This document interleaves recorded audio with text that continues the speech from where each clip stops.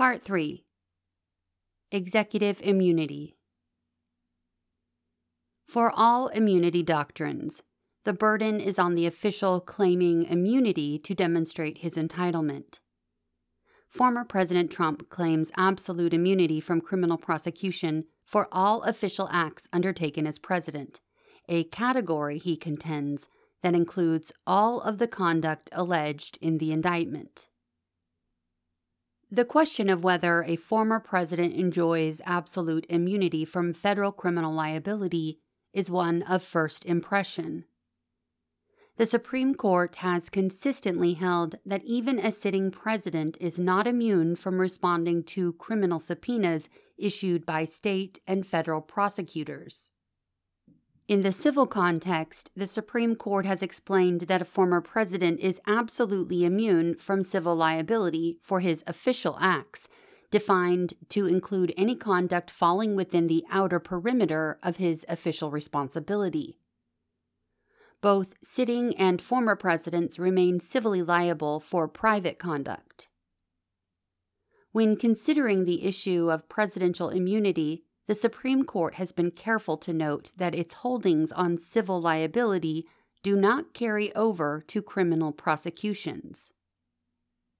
Former President Trump's claimed immunity would have us extend the framework for presidential civil immunity to criminal cases and decide for the first time that a former president is categorically immune from federal criminal prosecution for any act conceivably within the outer perimeter of his executive responsibility.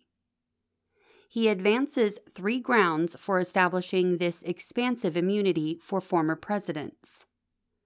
1. Article 3 courts lack the power to review the president's official acts under the separation of powers doctrine. 2. Functional policy considerations rooted in the separation of powers require immunity to avoid intruding on executive branch functions. And 3, the impeachment judgment clause does not permit the criminal prosecution of a former president in the absence of the Congress impeaching and convicting him.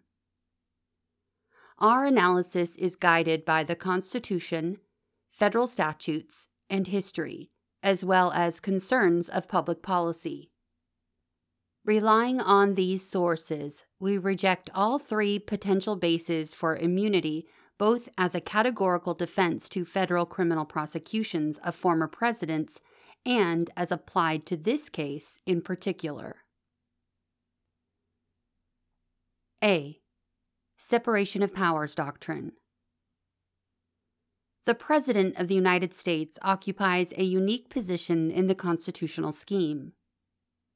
Under the separation of powers established in the Constitution, the President is vested with executive power, which entails the duty to take care that the laws be faithfully executed, and supervisory and policy responsibilities of utmost discretion and sensitivity. The President's constitutional role exists alongside the Congress's duty to make the laws and the judiciary's duty to say what the law is. It is settled law that the separation of powers doctrine does not bar every exercise of jurisdiction over the President of the United States.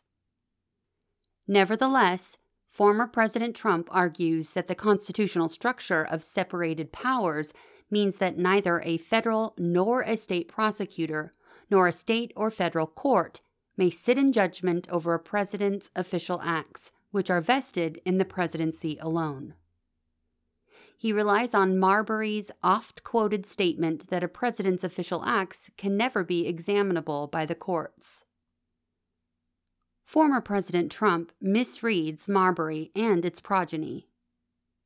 Properly understood, the separation of powers doctrine may immunize lawful discretionary acts, but does not bar the federal criminal prosecution of a former president for every official act. Marbury distinguished between 2 kinds of official acts: discretionary and ministerial. As to the first category, Chief Justice Marshall recognized that the president is invested with certain important political powers in the exercise of which he is to use his own discretion and is accountable only to his country in his political character and to his own conscience. When the president or his appointed officers exercise discretionary authority, the subjects are political, and the decision of the executive is conclusive. Their discretionary acts, therefore, can never be examinable by the courts. But, Chief Justice Marshall continued, when the legislature proceeds to impose on that officer other duties, when he is directed peremptorily to perform certain acts, when the rights of individuals are dependent on the performance of those acts, he is so far the officer of the law, is amenable to the laws for his conduct, and cannot at his discretion sport away the vested rights of others. Under these circumstances, an executive officer acts as a ministerial officer, compellable to do his duty, and if he refuses, is liable to indictment. Based on these principles, Chief Justice Marshall concluded that although discretionary acts are only politically examinable, the judiciary has the power to hear cases where a specific duty is assigned by law. Marbury thus makes clear that Article III courts may review certain kinds of official acts, including those that are legal in nature. The cases following Marbury confirm that we may review the president's actions when he is bound by law, including by federal criminal statutes. In Little v. Barem, the Supreme Court concluded that the president's order to a subordinate officer to seize American ships traveling to or from French ports violated the Non-Intercourse Act precisely because the Congress had acted to constrain the executive's discretion.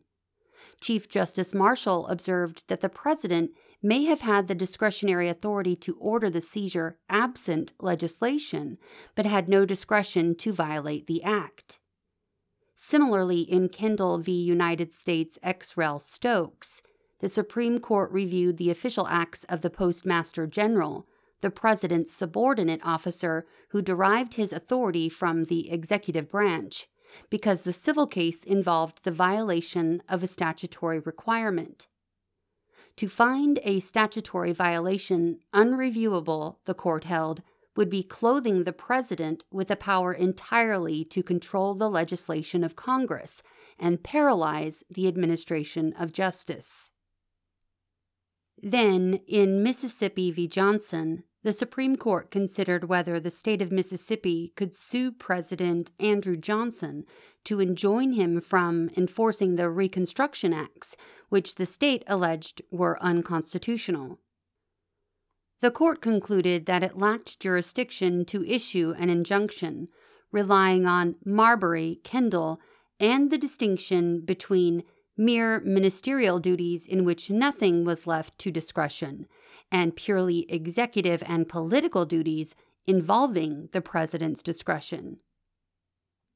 In holding that it could not enjoin the president from using his discretion, the court nevertheless affirmed the role of the judiciary in checking the other two branches of government. The Congress is the legislative department of the government. The president is the executive department. Neither can be restrained in its action by the judicial department, though the acts of both, when performed, are, in proper cases, subject to its cognizance. The Supreme Court exercised its cognizance over presidential action to dramatic effect in 1952, when it held that President Harry Truman's executive order seizing control of most of the country's steel mills exceeded his constitutional and statutory authority and was therefore invalid. See Youngstown Sheet and Tube Company v. Sawyer, 1952. The Congress had not legislated to authorize President Truman's seizure and, in fact, had refused to adopt the seizure method of settling labor disputes. President Truman could lawfully act only to execute the Congress's laws or to carry out his constitutional duties as the executive, and he lacked authority from either source to seize the steel mills. As Justice Jackson explained, the court's holding invalidating the executive order was proper because when the president takes measures incompatible with the expressed or implied will of Congress, his power is at its lowest ebb. Based on Youngstown and Marbury, the Supreme Court in Clinton easily concluded that when the president takes official action, the court has the authority to determine whether he has acted within the law.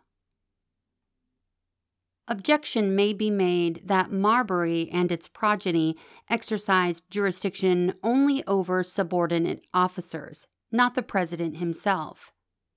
The writ in Marbury was brought against the Secretary of State. In Little, against a commander of a ship of war. In Kendall, against the Postmaster General. In Youngstown, against the Secretary of Commerce. But as the Supreme Court has unequivocally explained, quote, "No man in this country is so high that he is above the law. No officer of the law may set that law at defiance with impunity. All the officers of the government, from the highest to the lowest, are creatures of the law and are bound to obey it.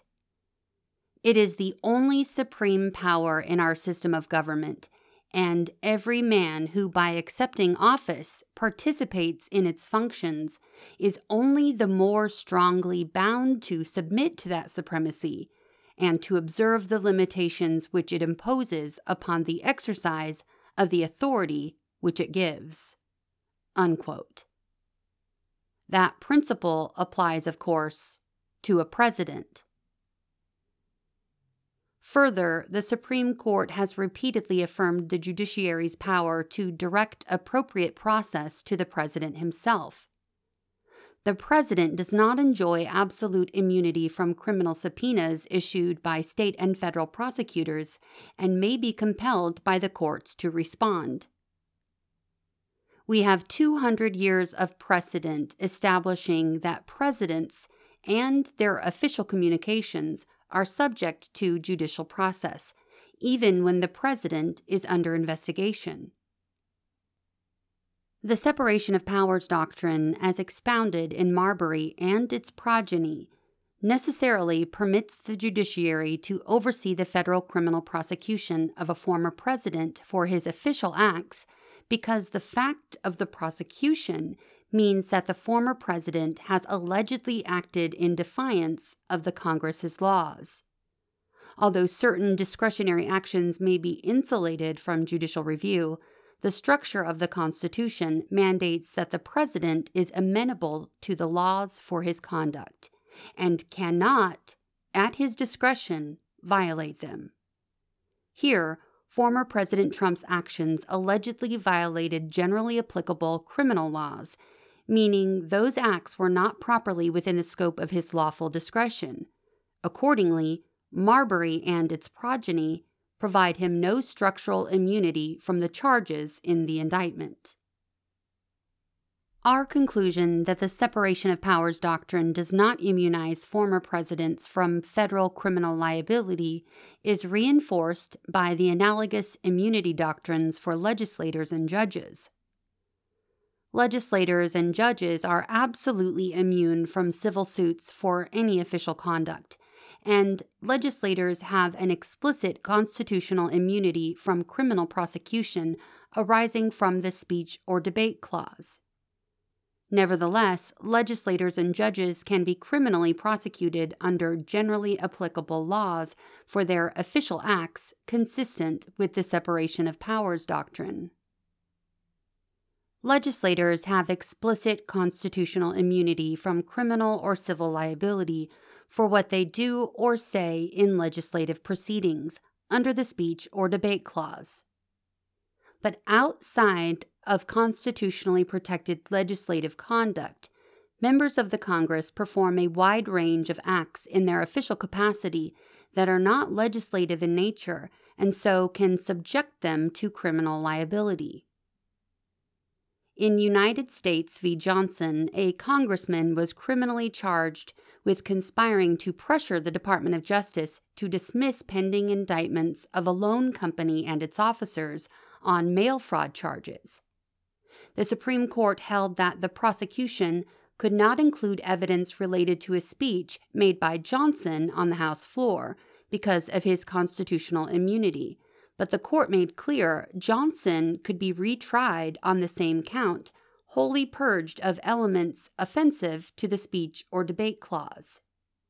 Although his unprotected conduct constituted an official act under Fitzgerald, it was constrained by and subject to criminal statutes of general application. Judges are similarly liable to the criminal laws for their official acts. A notable example is Ex parte Commonwealth of Virginia, in which the Supreme Court applied Marbury's discretionary ministerial distinction to affirm the criminal indictment of a judge based on an official act. A county judge was indicted in federal court for violating a federal statute that prohibited discriminating on the basis of race in jury selection. The Supreme Court began by observing the principle that officers are bound to follow the law. We do not perceive how holding an office under a state and claiming to act for the state can relieve the holder from obligation to obey the Constitution of the United States or take away the power of Congress to punish his disobedience. The court then addressed the judge's argument that the court lacked the authority to punish a state judge for his official acts. Its response was twofold. First, the court described juror selection as merely a ministerial act, as much so as the act of a sheriff holding an execution, in determining upon what piece of property he will make a levy, or the act of a roadmaster in selecting laborers to work upon the roads. The court then explained that even if juror selection is considered a judicial act, the judge had a legal duty to obey the criminal laws.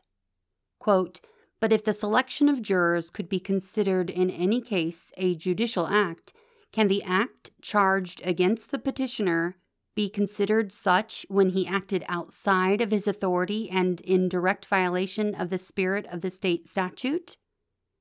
That statute gave him no authority when selecting jurors from whom a panel might be drawn for a circuit court, to exclude all colored men merely because they were colored. Such an exclusion was not left within the limits of his discretion. It is idle, therefore, to say that the act of Congress is unconstitutional because it inflicts penalties upon state judges for their judicial action. It does no such thing." More recent case law on the judicial immunity doctrine affirms that judges are not immune from criminal liability for their official acts. O'Shea v. Littleton confirmed the holding of Ex parte Virginia in dismissing a civil rights action for equitable relief brought against a county magistrate and associate judge of a county circuit. The Supreme Court concluded that the requested injunction was not the only available remedy because both judges remained answerable to the federal criminal laws. Quote, "We have never held that the performance of the duties of judicial, legislative, or executive officers requires or contemplates the immunization of otherwise criminal deprivation of constitutional rights. On the contrary, the judicially fashioned doctrine of official immunity does not reach so far as to immunize criminal conduct proscribed by an act of Congress." Unquote. Similarly, in Dennis v. Sparks, the court affirmed judicial immunity from civil money damages in the context of bribery allegations, but explained that judges are subject to criminal prosecutions as are other citizens. Crucially, the judge in Dennis retained civil immunity because the challenged conduct allegedly issuing an injunction corruptly after accepting bribes as part of a conspiracy, was an official judicial act within his statutory jurisdiction, broadly construed. The scope of civil judicial immunity thus aligns with civil presidential immunity under Fitzgerald, but a judge has no criminal immunity for the same official act.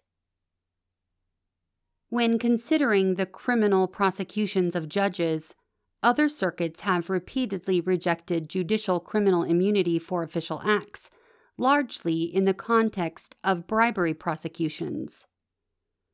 Former President Trump argues that bribery allegations were not considered judicial acts at common law, but his sources do not support his conclusion.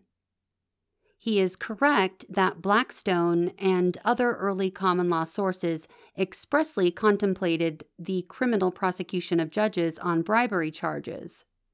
But this shows only that judicial immunity did not stretch to shield judges from generally applicable criminal laws, not that bribery was ever considered a non-official act.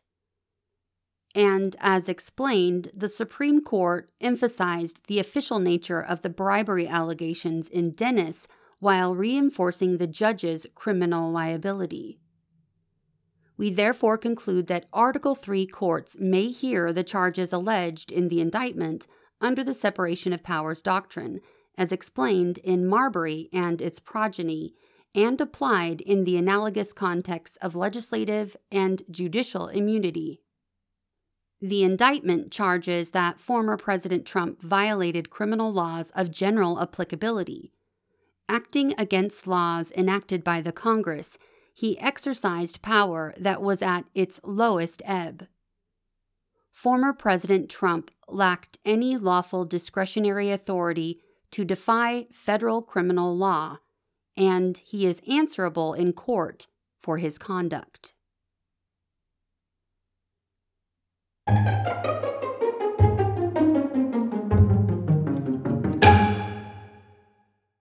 We've come to the end of this part of the opinion. But don't worry, next episode we will pick up right where we left off, beginning with Part 3, Section B. Until then, thanks for listening to What SCOTUS Wrote Us.